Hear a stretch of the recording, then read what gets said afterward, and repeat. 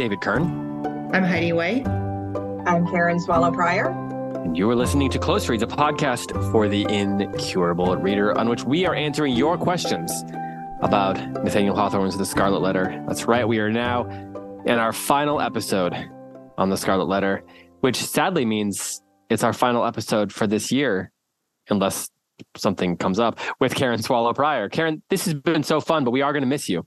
I know. Well, I'm going to miss you guys too. So it's so great to be back, and it has become kind of a tradition. So hopefully we'll do it again. That's yeah, right. We'll have to consider, one of your other editions, or although we've covered most of them, or maybe, who knows, maybe even another book you just happen to love. Yeah, we could do that. Yeah. A book that maybe was almost made your list of editions that you did for like a P&H, but didn't quite make the cut, because this would give you another chance to apologize for that book. Not apologize because you feel bad for it, but what did you consider that didn't make it? Oh, that's a good question. Well, I mean, of course, considered all of the Jane Austen novels, and sure, I picked Sense and Sensibility because I thought we all need to balance that, just like Austen said. And another one. Now, mind you, I had to keep within. There are a lot of books I would have done if they were in public domain. Oh, sure. Yeah. So which The Great Gatsby just came into public domain, I think, this year, and that was what I wanted to do. But it's the other one I seriously considered was Robinson Crusoe. Oh, yeah, that would have been good. Yeah. Do you think? So you think Robinson Crusoe? And I haven't read it since I was probably in high school or something. So this is not a leading question, but you think that Robinson Crusoe really holds up to the other novels of the era and to the examination that other novels get? No. Oh, okay. But I mean, not as a novel. I actually don't even consider it a novel because it's more a pre-novel. Sure, but I do think it's something that would interest, my readers, my audience, and does, I mean, as a work of literature, it's not as great, but as a work of, I mean, as a novel, it's not that great, but I think as a work of literature and history, it is, and it offers a lot and invites a lot of questions. So I did end up writing about it in the Evangelical Imagination, so it all works out. Oh, that's a good plug. Evangelical Imagination coming out soon. August 8th, yes. August 8th, very in soon. Bookstores near you. Yes. Or if you must, online. Okay, so I just made a face when I said that. That kind of was how I felt when I was saying it. It was an agreeable laugh. I was agreeing with you. It was amiable. Amiable. Okay. All right. Well, we are here to answer listener questions, and we've got plenty of them. So I want to dig right in. As always, fair warning: these Q&As can feel a little bit like jumping around because it's hard to transition nicely from one question to another when you're trying to get through 20 plus questions. So here's a question for you, Karen, that I wanted to start with. It's from Deborah. And she said, Karen stated that she thought there were several morals to the book.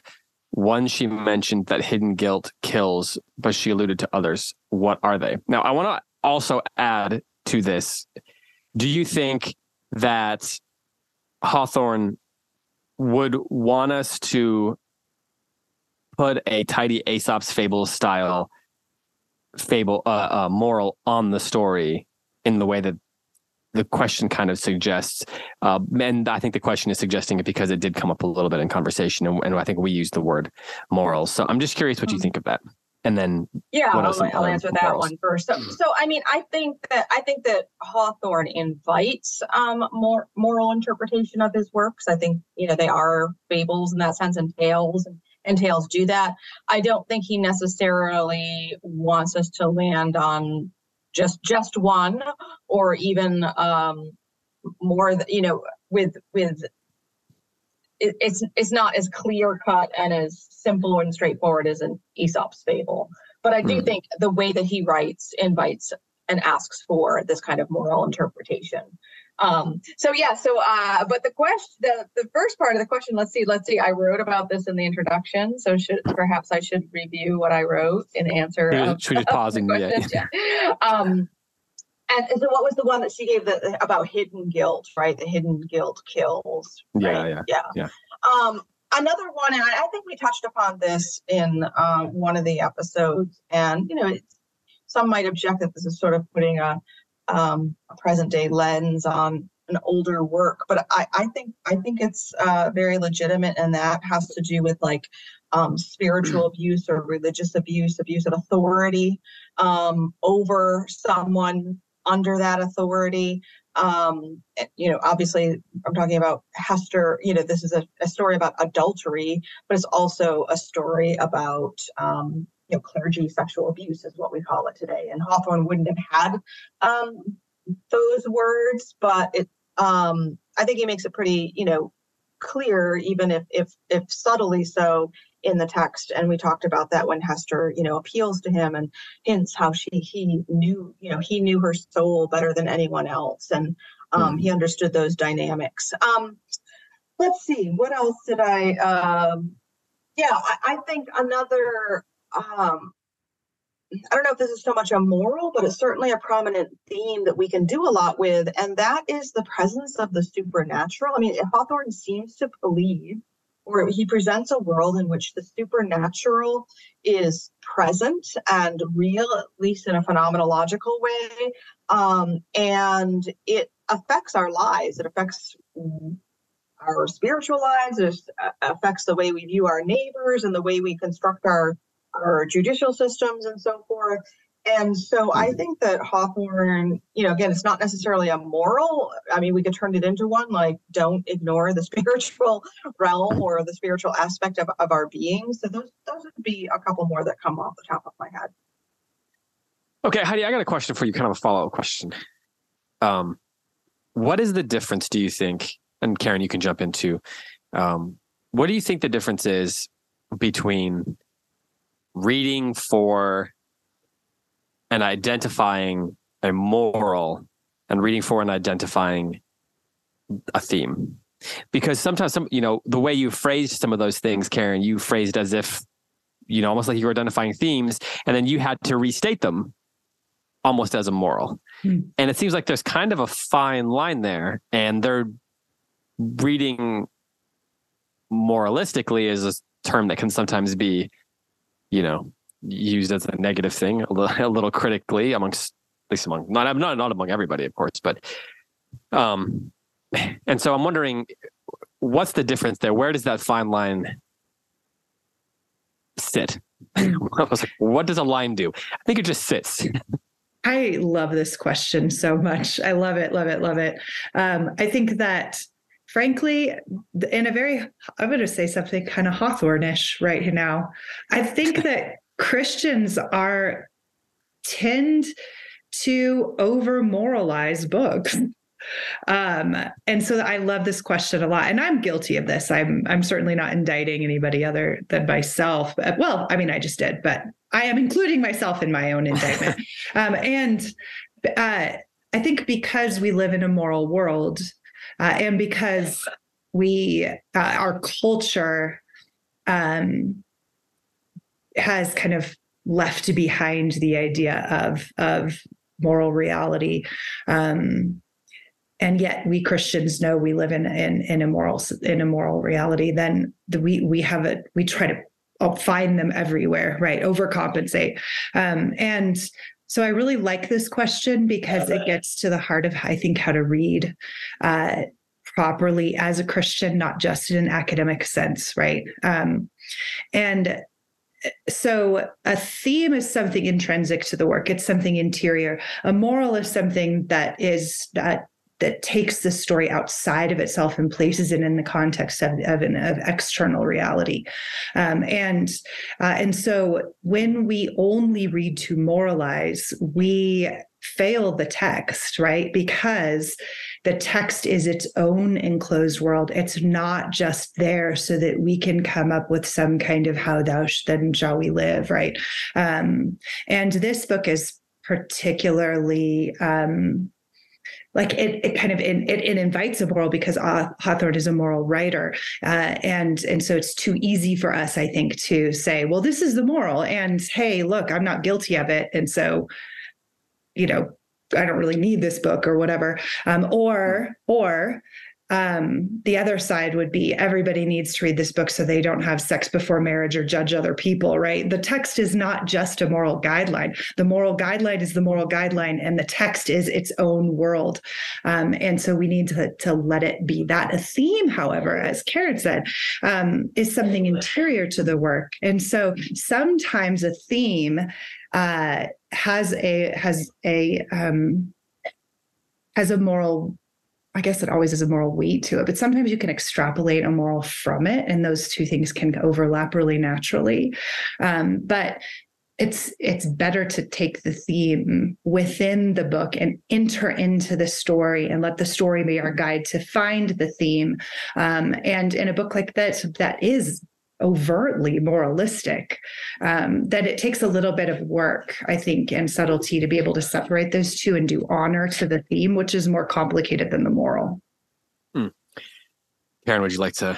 You were kind of nodding here and there as she was talking. Yeah, no, I'm so excited about this question and this discussion. So hopefully we'll have time for other questions. No. So no, I completely agree with and love the way Heidi put it, that the moral is kind of like is something exterior to the work that we apply. A sort of phrasing that I picked up, I think since I began teaching, and it probably was in a textbook, so I'm not taking credit for it. But I have no idea where it came from, is this idea of when we read a text, a literary text, we read on the lines for the literal meaning, and between the lines for the thematic meaning, like what the work is saying, and then beyond the lines for how it applies to real life. So that would be, in the terms that Heidi used, that would be like the exterior world. So we want to just, on the lines, between the lines, and beyond the lines is how to read any good text. And we want to do all of them, but we can't do one at the expense of the other, or we really can't do any well without the others. And then the other thing that I would say, I would kind of give an opposite answer, is that there is a way in which there's a group of words that we would use in literary discussion that are fairly synonymous. They aren't exactly the same, but when I'm teaching beginning readers at the college level, I really try to make them think about the difference between form and content. We want to pay attention to the form of the work, the literary form, and then the content. And we literally make up a list of words, of synonyms for these words that would go along with form, like style and structure, and words that would go along with content, like theme and idea and moral. And again, there are differences in those, but sometimes when we say, oh, what's the moral of the story, we do mean kind of the theme or the idea. So sometimes we use these words in similar ways, but Heidi was really right to bring out, sometimes we're not using them in similar ways, and to make sure we know what we're asking for when we're reading, whether we're looking for something that the text is making very clear, or we're looking for something to apply to the outside world. So it's a great question. And, I feel like I would be remiss right now to not mention that you did write a book called On Reading Well, which does address questions related to this. Addresses this. So people should go check that out. Okay. Again, this is a Q&A. We don't have time to dig in too much more, and it's going to feel abrupt, but okay, here's one for you, Heidi. Mary Ellen says, Heidi, you repeatedly use the expression on the nose, which I don't remember you saying prior to this book. Could you just clarify what you mean by this? Sure. This shouldn't take you too long. A simple answer. I just mean too obvious, right? And when an author does that and we disparage it on the show, it's usually because the author doesn't seem to be trusting the audience enough to get there on our own with his or her writing, and so tells us instead of shows us in the text, tells us what to think, tells us how to interpret in a way that kind of takes us outside of the story instead of trusting us to get there on our own. So, and I think Hawthorne does that like all the time. Karen, do you want to add anything? She shakes her head. Okay, here's one. Karen, I'll start with you on this one. This is from Emily. For whom did Hawthorne write the Scarlet Letter? She says, I've been kicking the question around in my mind throughout our reading. Obviously, he didn't write it for the bygone Puritans. Did he write it for his fellow Americans? Did he see something puritanical in them that needed to be brought to the light? Or did Hawthorne write it for himself as he wrestled with his family's past? Who do you think Hawthorne's tale was originally for? This is a great question. And Hawthorne was, hoping or attempting or dreaming of writing the great American novel. We have that in his correspondence. He was writing, he was friends with other, great American writers, like especially Herman Melville. And so these were consciously, deliberately literary writers who were trying to write literature as opposed to, today we have writers who just write, like pulp fiction or commercial fiction, and others who write literary art, literary fiction. And there's still a distinction today. And so I think that Hawthorne was writing for the literati, which probably, relatively speaking, would be more of the population then than today. I don't know how to say that, but hopefully that makes sense. But the other part of the question, I think he, and I talk about this a little bit in the introduction. I think he was writing for a new nation that, pretty new, that was coming, that had people that had been in this land for a while, and the Puritans, but had emerged from sort of that identity and it was forging a new one. And that's why there's so many references that we talked about to sort of Old England and New England. And so I think he was challenging his fellow literary Americans regarding their puritanical past and their new future as, which is not a future that Hawthorne I don't think he believed that you could just like completely put your past behind. As Faulkner said in a later century, what is it he said? Now, the past is never really dead. It's never even past.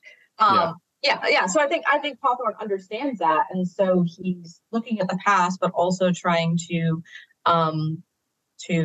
help his fellow countrymen think about what it means to be in a new country, based on liberty and freedom and all those things. So. Heidi, do you want to add anything? Yeah, I think that's right. I think that he's writing to the critics, right? He's writing to speak into the American letters. And in that, I think he succeeded, although he certainly didn't write the great American novel, but he definitely set the tone for American literature, which is why one of the reasons why we continue to read him today. I think he was also writing to, just like you said, what was going on in England was there was parallels between this puritanical society from the past and an existing Victorian moralism. And he, I think, was speaking to that in order to attempt maybe to awaken the American conscience and cast out that way of thinking and judging, as well as pointing out that America, because unlike the continent, unlike Europe, that stands, at least it's certainly at the time, on tradition, America was standing in a sense on what we now call virtue signaling, right? Like, yes, look, we're so much better than you guys tried and failed, but we're doing it right. We're standing on these Enlightenment principles and we are, a city on the hill.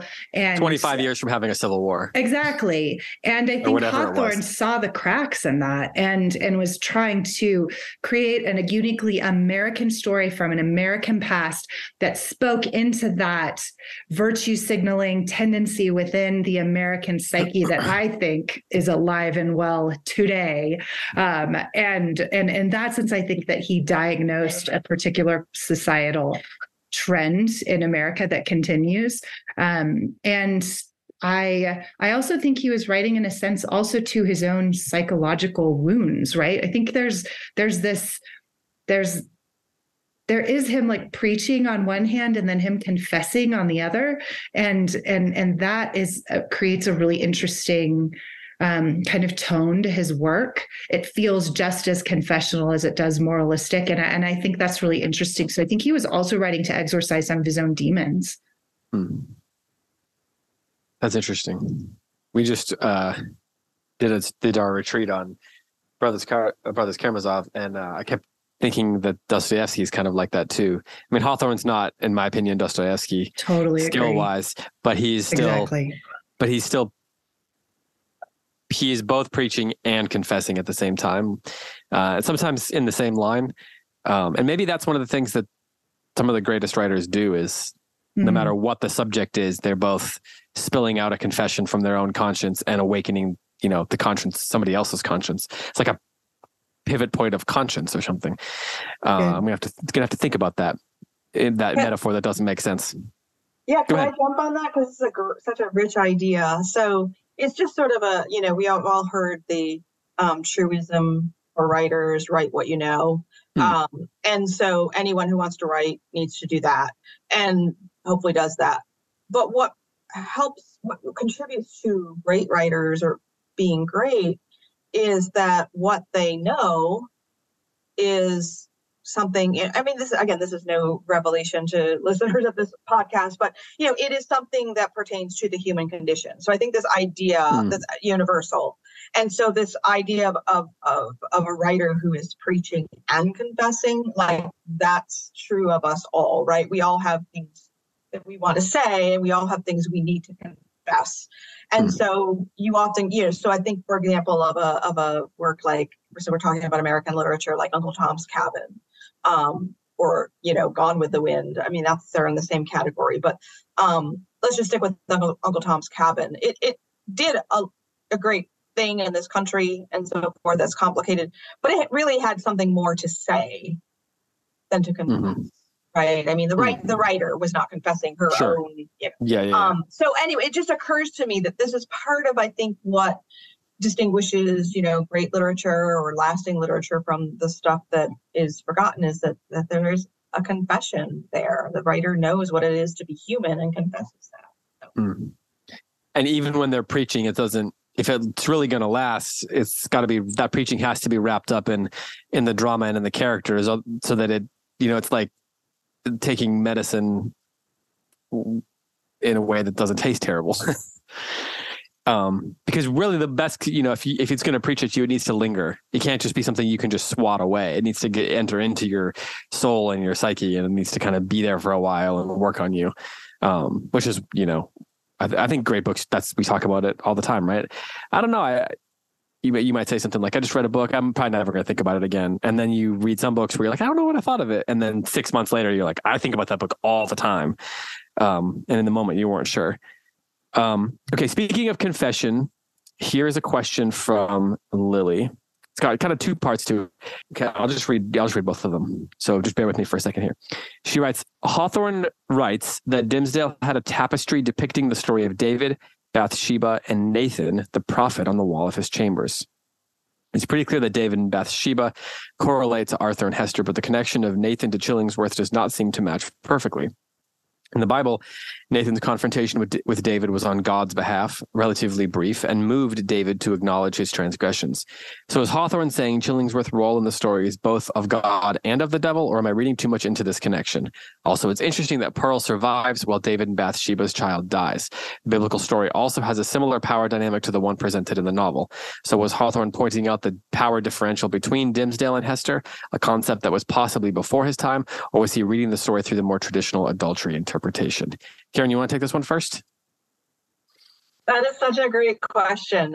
It really is. And so I mean, I just off the top of my head, I think that Chillingworth is Nathan in this, parallel. But the difference, as we said, even a question or two ago, is that Hawthorne is showing us what guilt that is not confessed, and repentance that is not truly made or well made looks like. So we have, I think Chillingworth is sort of a Nathan, but things turn out badly because our David, our Dimmesdale, doesn't, we could argue whether he's repentant or not, but he certainly does not confess, at least in in any meaningful way, let alone a public way. So that would be my answer. I think it's obviously very meaningful that tapestry is there. The other part of the question, I do think that Hawthorne does see the power differential. I just don't think that he highlights it or emphasizes it or understands it maybe as much as we do today, just because equality was becoming a thing, but it wasn't as much a thing. So another possible interpretation, I like that. I really like the point about the unconfessed sin with David. Another possible interpretation is that Hawthorne himself plays the role of Nathan, because the one-to-one correlation would be Chillingworth as Uriah, right? And so that obviously falls apart, but it almost doesn't, right? Because he was gone and he was presumed dead. And so if he had, and then in his absence and presumed death was when the adultery took place. So that's yet another, and what's nice, that's a funny adjective to use. What's so nice about allegory is that it can be fluid like that, right? You can let the story speak for itself as well as connecting it to another story, an allusion. So but I like that question a lot. Unless you're John Bunyan, then there's no room. Yeah, there's no room for that. I know, but I can't overtly, maybe I can, but I feel guilty about overtly bashing that because it's such a beloved story and it is great for kids, but. No, it is. And I'm not bashing it. I'm just I just want to point out that it's not my favorite because of that. It's not fluid enough. It's not mythological. It's not mythopoeic. It's too on the nose. Allegory is just there's just a wide swath of allegory. That's right. That's true. Yeah. Okay. So I love this next question. This is from Emily, but you're going to have to, she puts in 2 C.S. Lewis quotes here as context for her question. So you're going to have to bear with me as I read them. So I'm going to ask you the question and then read the quotes and then we'll come back to it. But she says, if you could receive the story of the Scarlet Letter using any art form, including Hawthorne's book, what art form would you choose? For example, I'd pick an opera and a stained glass narrative scene.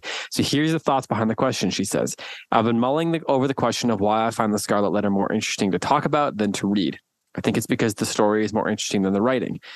I keep returning to Lewis's idea of the myth versus the packaging of the myth. He writes, the myth gets under our skin, hits us at a level deeper than our thoughts or even our passions, troubles oldest certainties till all questions are reopened, and in general shocks us more fully awake than we are for most of our lives. Emily says, the story of the Scarlet Letter haunts me in a good way, and I don't want to forget it, but the book I feel happy to put aside.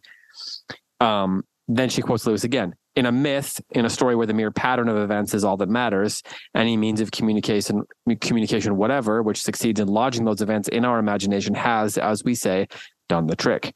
After that, you can throw the means of communication away, end quote. She says that this describes the Scarlet Letter for her. I didn't enjoy much of the reading, overused metaphors, emotional appeals, condescending explanations, but I absolutely loved the tale. And I'm wondering if it's Hawthorne's story that made the novel a masterpiece, not his writing. So going back to the question, that hopefully gave you a second to, it's like when I, ramble a little bit to give you time to think. If you could receive the story of the Scarlet Letter in any art form, including Hawthorne's book, what art form would you choose? Heidi, I'll let you go first.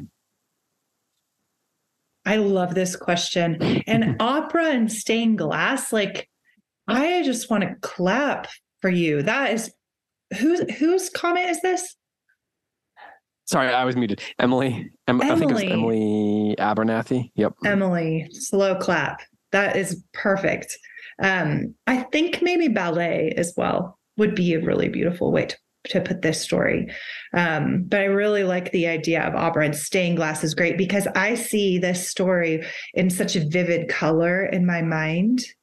And I also see it with form, right? Like like Hester's posture, she's standing on the scaffold, and her dimmed beauty later on with the cap. I see it vivid color and human posture and form. And so I really love the idea of stained glass, because I think it could really capture the pathos of the story in still images and fragments. I just think that's such a beautiful way of telling this story. But I think also dance, because I see lots of dramatic movements from the characters. Dimmesdale like holding back, and like a sinister kind of melodramatic Chillingworth, and Hester, like, Snidely Whiplash kind of character in ballet would be really cool. So I think maybe those two. Karen, what about you? It's a really great question. So I'm going to answer it negatively, and say not film and not drama, because, and especially not film with Demi Moore or whatever. Yeah, I think there's one with her. Yeah.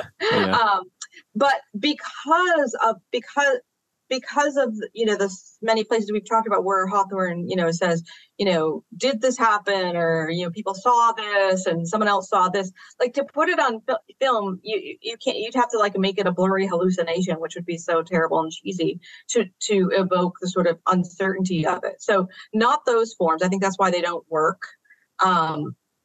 even in as successful adaptations.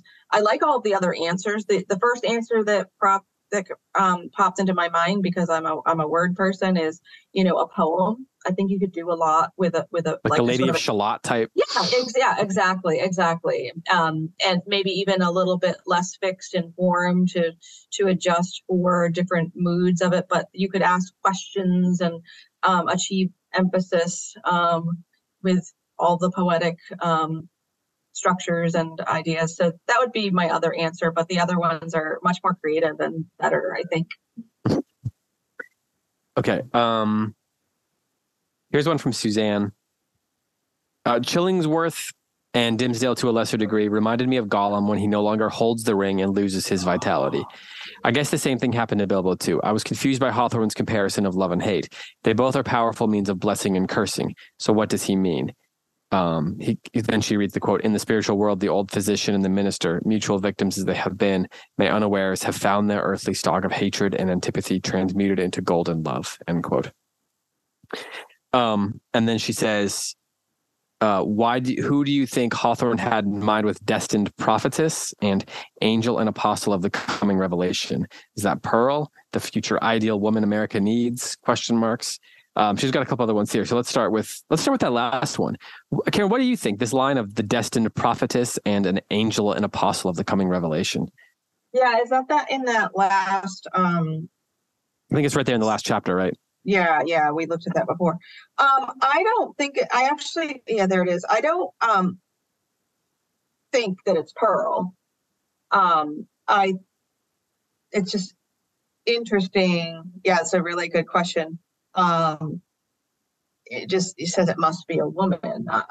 It's almost like Hawthorne. What is that T-shirt that used to be popular for a while? The future is female or something like that. Oh, yeah. That's a very watered down version, but it just, Hawthorne really is saying something about America, about redemption, about the future, not only of men and women, but of humanity. It also reminds me of that beautiful artwork that comes out usually around Christmas time, but any time of the painting of the pregnant Eve, or the pregnant Mary. What is it? Being touched by she's comforting a grieving Eve. Yes. Yeah. And there's a serpent there somewhere wrapped around someone's it just that's the imagery that this reminds me of, is that redemption will come through women. It's a very theologically rich idea, and I think it goes far beyond both Hester and Pearl. I think that's right. The story opens with the image of the rose bush at the jailhouse and the reference to Anne Hutchinson. And then I think that's extremely significant, right?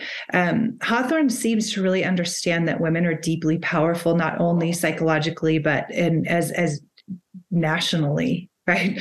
And that images of feminine identity are formative to an entire culture. I really like that that Aren't you talking thought of about that. this in a couple of weeks at the conference? I'm doing a whole talk on this at the conference, at the Circe conference, because I think it's really powerful. And I'm referencing the Scarlet Letter because with Hester, Hawthorne's very clear that Hester had the capacity to impact her Puritan society. She was just that kind of woman. Her beauty, her power, right? It had an impact, and that she fell short through violating her moral duty, and that because she had such great potential, she had a correspondingly great fall, right? But he doesn't indict her for that. He indicts the culture itself for it. So it's complicated. And Anne Hutchinson has this haunting presence of being a redemptive force. And then Mother Hibbins, or Mistress Hibbins, has this kind of decadent force of femininity, and both of them kind of haunt the story, bookend the story from one side to the other. And Hester's continually trying to find herself in there, and she finds herself as an object of desire, but she's exploited, and that's not her fault. But he seems to be saying that that women have a great amount of power, a huge amount of power. And so the attempt of men to dominate women isn't because women don't have power, but because they have so much. And that cultures and individuals have to be careful with that. And I think that's why Pearl needed in the story to be such an ungovernable force, because we just don't know what will happen to this girl who is the convergence of all of these different things through no fault of her own. And she is the next generation of American womanhood. And the question is left open whether, and I think Hawthorne is not on the nose in this in a really good way. The question is left open on what that means for our culture. So Suzanne has another question here that she follows up with that I haven't read yet. And she says, what about Chillingsworth bequeathing his property to Pearl? Was this a concession on his part to his defeat? Does it bode well for Pearl? And then this bit, does it say anything about the inheritance from Puritanism to American feminism in history pre or post Hawthorne? So do you want to tie that in at all? Do you think there is a tie-in to be made there, Heidi? Yeah. I don't think that Hawthorne is deeply prophetic in this novel. A lot of times there's, you read a book and you're like, wow, this author couldn't have been more prophetic. We do that with C.S. Lewis all the time and we're right. Just had a conversation about that in the bookstore today. I think that Hawthorne is more asking questions than prophesying the future of feminism in America. But with his repeated references to the Virgin Mary, I think he sees this as a religious question as well as a cultural one. And he is also, I think, potentially pointing out a gap in the American Protestant identity that doesn't have an icon of femininity the same way that the Catholic Church offers. And he seems to be asking, okay, what are we going to fill that with then? And he gives us all of these different women. So I think he's commenting on that just as much as he's raising the question, maybe not commenting as much as he's raising the question. So I don't think he's necessarily making a prophecy about the future as much as he is just saying, hey guys, what are we going to do about this, that the power of femininity in this particular cultural moment that harkens back to Puritanism. Karen, anything to add to that? I feel like you've studied this, Karen. No, I have not. No, this is a new line of thinking for me, and it's very fruitful, I think. So, because in answering this question, I'm thinking, okay, what does Chillingworth really represent? And maybe this is an obvious thing that I should have thought about more before. Maybe we've been talked about it, but somehow I didn't make the connection. But so Chillingworth really is sort of old Europe in many ways, right? He is an old man who married young Hester, and and this connects with something that Heidi said, just sort of in a different direction. And so young America, young Hester, is inheriting old Europe. That's our past. That's part of our heritage.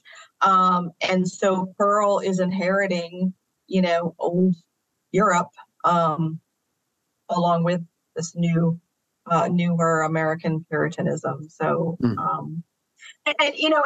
my first instinct was in answer to this question was, I don't want to overread this, right? I mean, this is just a good way of sort of showing, tying up loose ends and showing something about Chillingworth's character.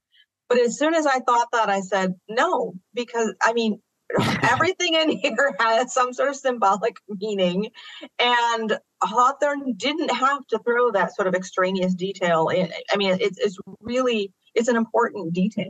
And it seems very purposeful. And so that's my interpretation, is Chillingworth is like old Europe and we can't get rid of him for good or bad. I mean, it's a gift and a burden.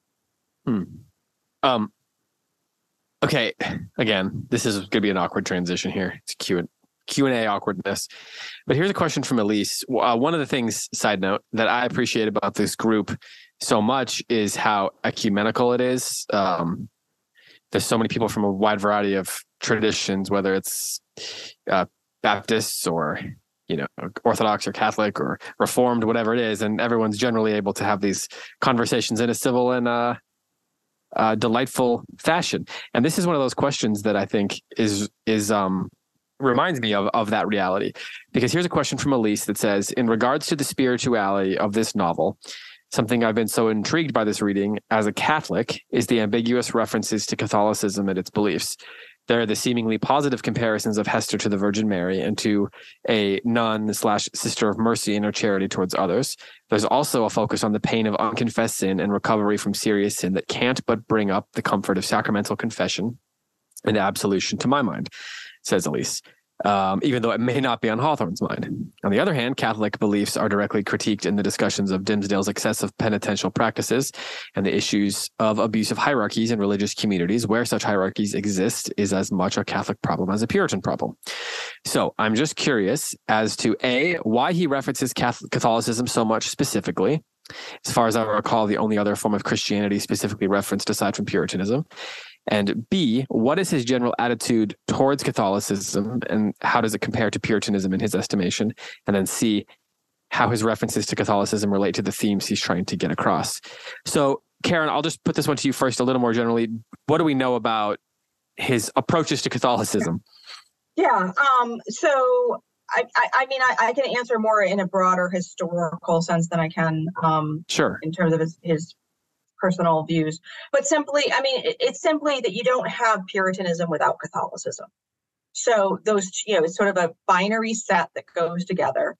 And so, because Puritanism formed specifically out of the effort to purify the newly established English church of its Catholicity, its remaining Catholicity. And so the two go together. I mean, we sense that a lot less in contemporary culture because we're much further removed from it. But for Hawthorne, that would not have been far removed at all, even in the 19th century. But so what I think Hawthorne is doing in the case of both Puritanism and Catholicism, and this is the kind of thing that gets left out in the stereotypical kind of teaching of the Scarlet Letter is sort of an anti-Puritan novel. It's so much more than that. But he's showing the excesses of both, right? So he's attacking Puritan excess as much as he's, maybe actually, less so, but he's still showing the excesses of Catholicism and Puritanism. And I think sort of trying to point to a middle way for America, for its future. And so I don't think he's any more anti-Catholic than he is anti-Puritan, and maybe we think he's anti-both. But I think he's really just pointing to the excesses and pointing out the error of excess. Heidi? Yeah. So I really like what you said, Karen. He was not Catholic, but he was Catholic friendly, but he was, and Scarlet Letter was written early enough in his career. He wasn't as Catholic friendly at the time he wrote that as he was later on. He was definitely Catholic curious. And in The Marble Faun, he overtly addresses the connection between Catholicism and European culture and its impact on American culture. And he presents Catholicism very favorably in The Marble Faun. However, he is, his daughter is a Catholic saint. She converted and spent her life doing incredible good works. Yes. Her name's Rose. I did not know this. And she's been canonized within the church. And she credits her father with an early introduction to the Catholic Church, although she does not say that he was Catholic. So we really don't know where he was upon his death. But we know that his journey was kind of leading towards Rome, and in the next generation, his daughter was Catholic. But I really just love what you said about that, the binary idea. And so in presenting Puritanism, he had to present what Puritanism is a response to, and why the idea of the purity of the city on the hill was so incredibly core to Puritan identity in America. They were there, the separatists were there, Puritan separatists were there to build a Christian society, a Puritan society in response to the life in Europe, when they felt they could not, even though Europe was no longer overtly Catholic, it was still characterized by excesses of, the idea of like the works righteousness mentality and the overreaching of the state into controlling people's consciences. And so that is an important part to put in there. I also think that he is searching for some kind of religious feminine iconography to portray femininity, and in kind of what he senses as a vacuum of that imaginative iconography of femininity, he pulls in Catholic iconography. He pulls in the idea of the Virgin Mary, the roses, that kind of thing, which I think creates I don't know if it's meant to be as religious as much as literary in that sense. Can I just point, since this reader asked this question, can I point her and anyone else who cares, to this wonderful final essay in Flannery O'Connor's Mystery and Manners. I think the title of it is, in that collection, is A Memoir of Mary Ann, if I'm remembering correctly. But it tells some of the story of Rose Hawthorne and her work at an orphanage space, or a hospital for sick children. And there's a little anecdote in there about Hawthorne encountering a very sick child. I can't recreate it. It's very touching, because it's Hawthorne. Hawthorne writes it, but he writes it in the third person, and as though it's about someone else. But the essay reveals that it really was about Hawthorne having this encounter with this very sick child in a very human moment. And so it's a wonderful essay in itself, but it has this very moving anecdote about Nathaniel Hawthorne, as relayed by, I think it is his daughter in this essay. There's a question here from Elizabeth, which is as related as I'm going to be able to get a question to this topic. And I want to get a couple more in before we let you go. Elizabeth says, we have read about 3 women with babies out of wedlock in the 19th century. Anna Karenina, Tess from Tess of the D'Urbervilles, and Hester from the Scarlet Letter. In the British and Russian stories, one baby dies and the other is relegated to being a bastard unloved by her mother. In the American story, Pearl has a distinctly American character. She's wild, rebellious, holding her mother to account, and eventually growing up and marrying who she wants. Am I letting my American exceptionalism biases overstate these differences? It seems to me Pearl could not have been the child in a British or Russian 19th century story. Their societies could not fathom such independence of the next generation, but I'm so inclined to this view that I can't tell if it's accurate. Karen, please help, she says. I'm totally buying this. No, I think this is a brilliant insight.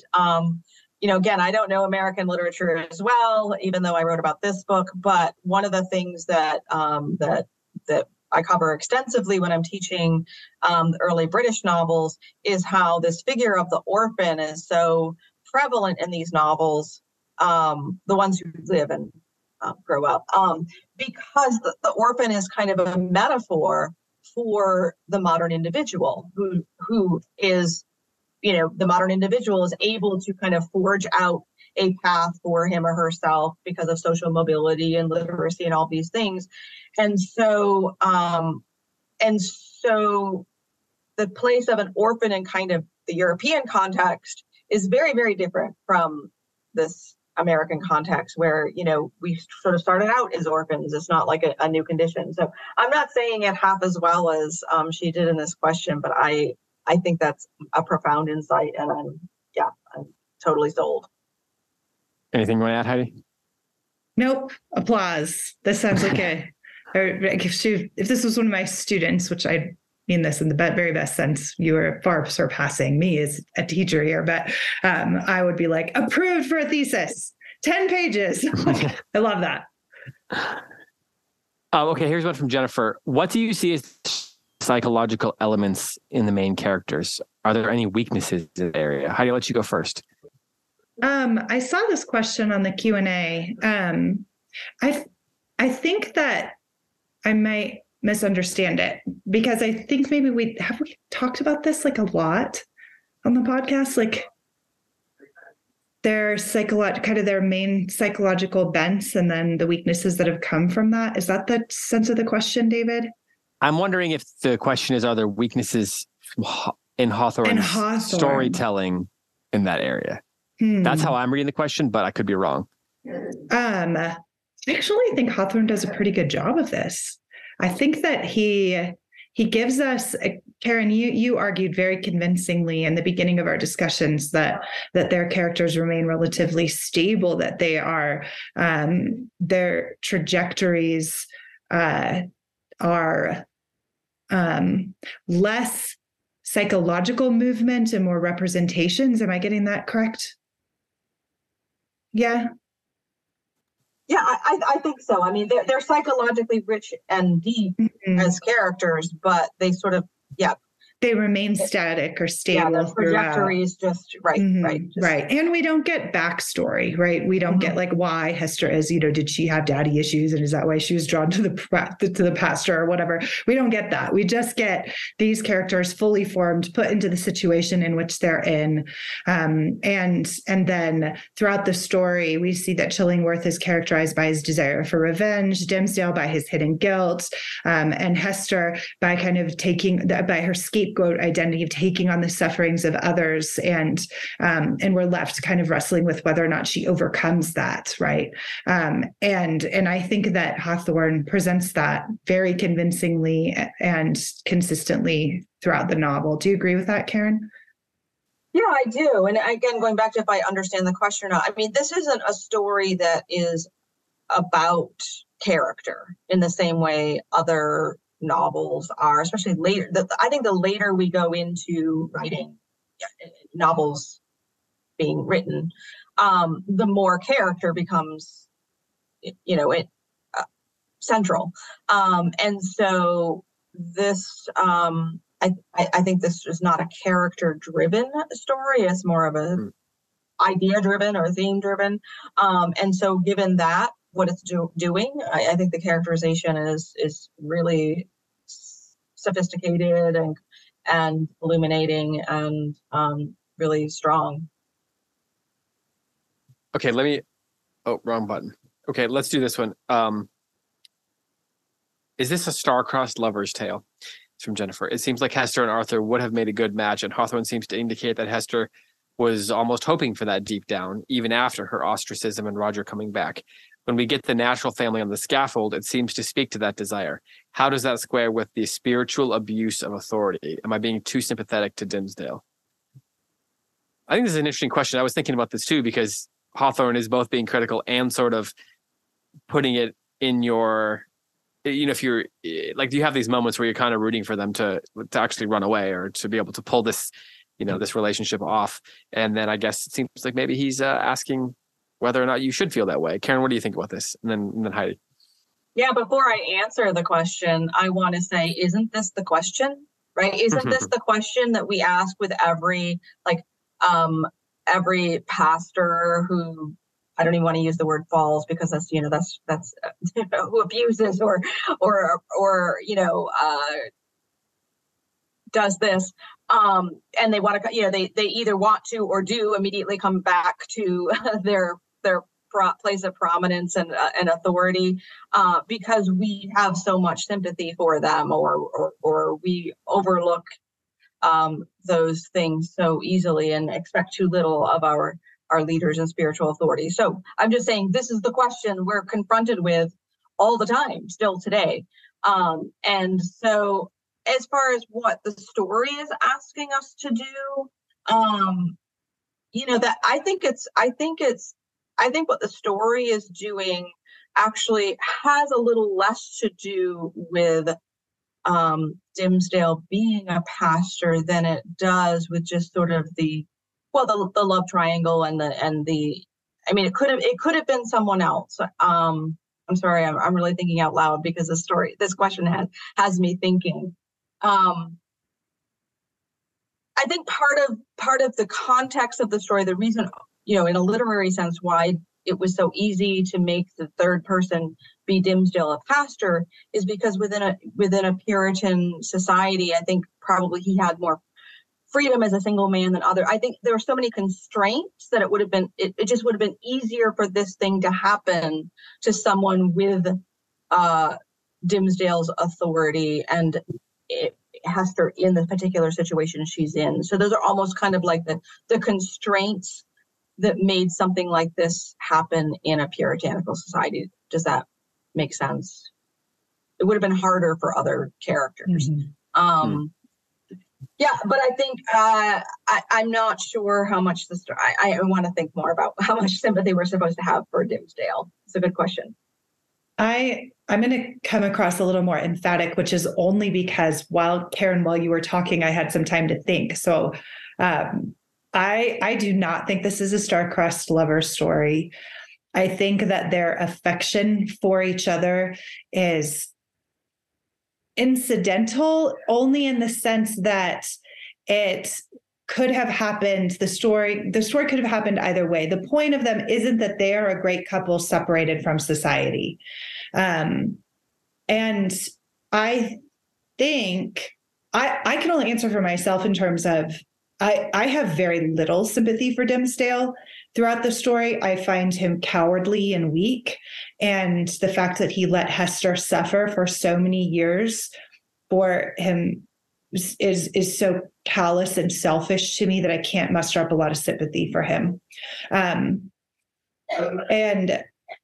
I don't think he uses her as like a human shield in a malicious way. I just think he's a coward. And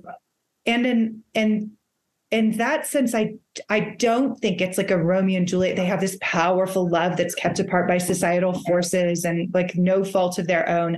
I think that they are complicit, both of them, in what happens to them, and the society is also complicit. And we have this supernatural kind of clash of sin and grace that creates this cosmic question that's raised by the story. And all of that means that the couple themselves, they matter insofar as they contribute to all of that. But as you pointed out, Karen, I think so eloquently and convinced me, this is not a story about characters. And so the point isn't that they fell in love and then society kept them apart. The point is that they committed adultery. And what does that mean for America, for the universe, and for these two people and the relationships that are impacted by it? So I think it's the adultery that matters, not their love and affection. I totally agree. Yeah. Should we? I feel like we should just stop there then.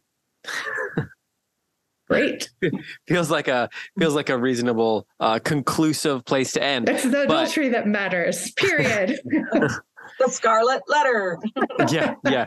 Although there is I just ran across this. There is a comment here from Joy, who says, I really appreciate the thoughtful conversation. I would not recommend teaching it during COVID in 2020 over Zoom for a sophomore level intro to fiction course at a public university as part of your MA program. Girl, 0 out of 10 would never do again. Wow. I applaud you. Tough days. Okay, Karen, before we let you go, I want to ask if you have any final thoughts on this book. Anything else that you want to share, or anything else that you want to plug before you go? You got the new book coming out in August. Everyone should go get that. We'll link to that in the show notes as well. Anything else that you want to mention? You always ask for final thoughts, and here I am, unprepared as usual. No, I guess what I will say is that my final thought is that for a number of reasons, I feel like this conversation has illuminated so much more about this work, and made me think more about it. Maybe because I'm a little less familiar with it in the first place than I am the other ones we've talked about. But also, I just think this work invites so many of these kinds of questions that are really good questions and don't necessarily have definitive answers, because that's not how Hawthorne writes. And so this has just been a really rich conversation, and I'm grateful for you guys and for the community that asked such good questions. So kudos to all of you. Well, yeah, no, it's great to have you here. I know, it's such a treat for me, because whenever you're on the show, I always feel like I'm getting this like free masterclass. So it's such and able to engage. So I really appreciate you bringing in your expertise. For me, the thing that I've been thinking so much about, two things. One is kind of that feminine identity that we talked about today. That was really fun to talk about, because it's like forefront on my mind right now. And then also that gap between style and profundity. Because as I was reading Hawthorne, I kept editing him in my head, which I'm not as great. He's a better writer than me, but I kept thinking, I wish that you would have been a little less, on the nose. Everybody take a shot if you're keeping track. If this is going on the bingo card now.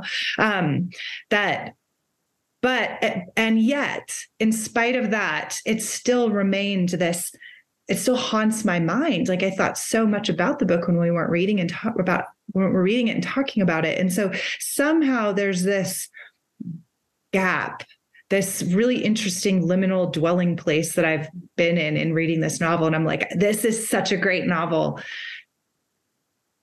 But I think there are some objective flaws in the writing. So I'm just really curious about that space. And I've been thinking a lot about it. And so that's one of the things I'm kind of left with after finishing the novel. Yeah, and that's not something that won't take just tons and tons of thought or anything. Right. Yeah. No, that's really less of a final thought than it is a final giant gap in my mind. Yeah. Well, I think it's a great question. I think these conversations have left us with a lot to linger over, which again, it's the mark of a book worth reading.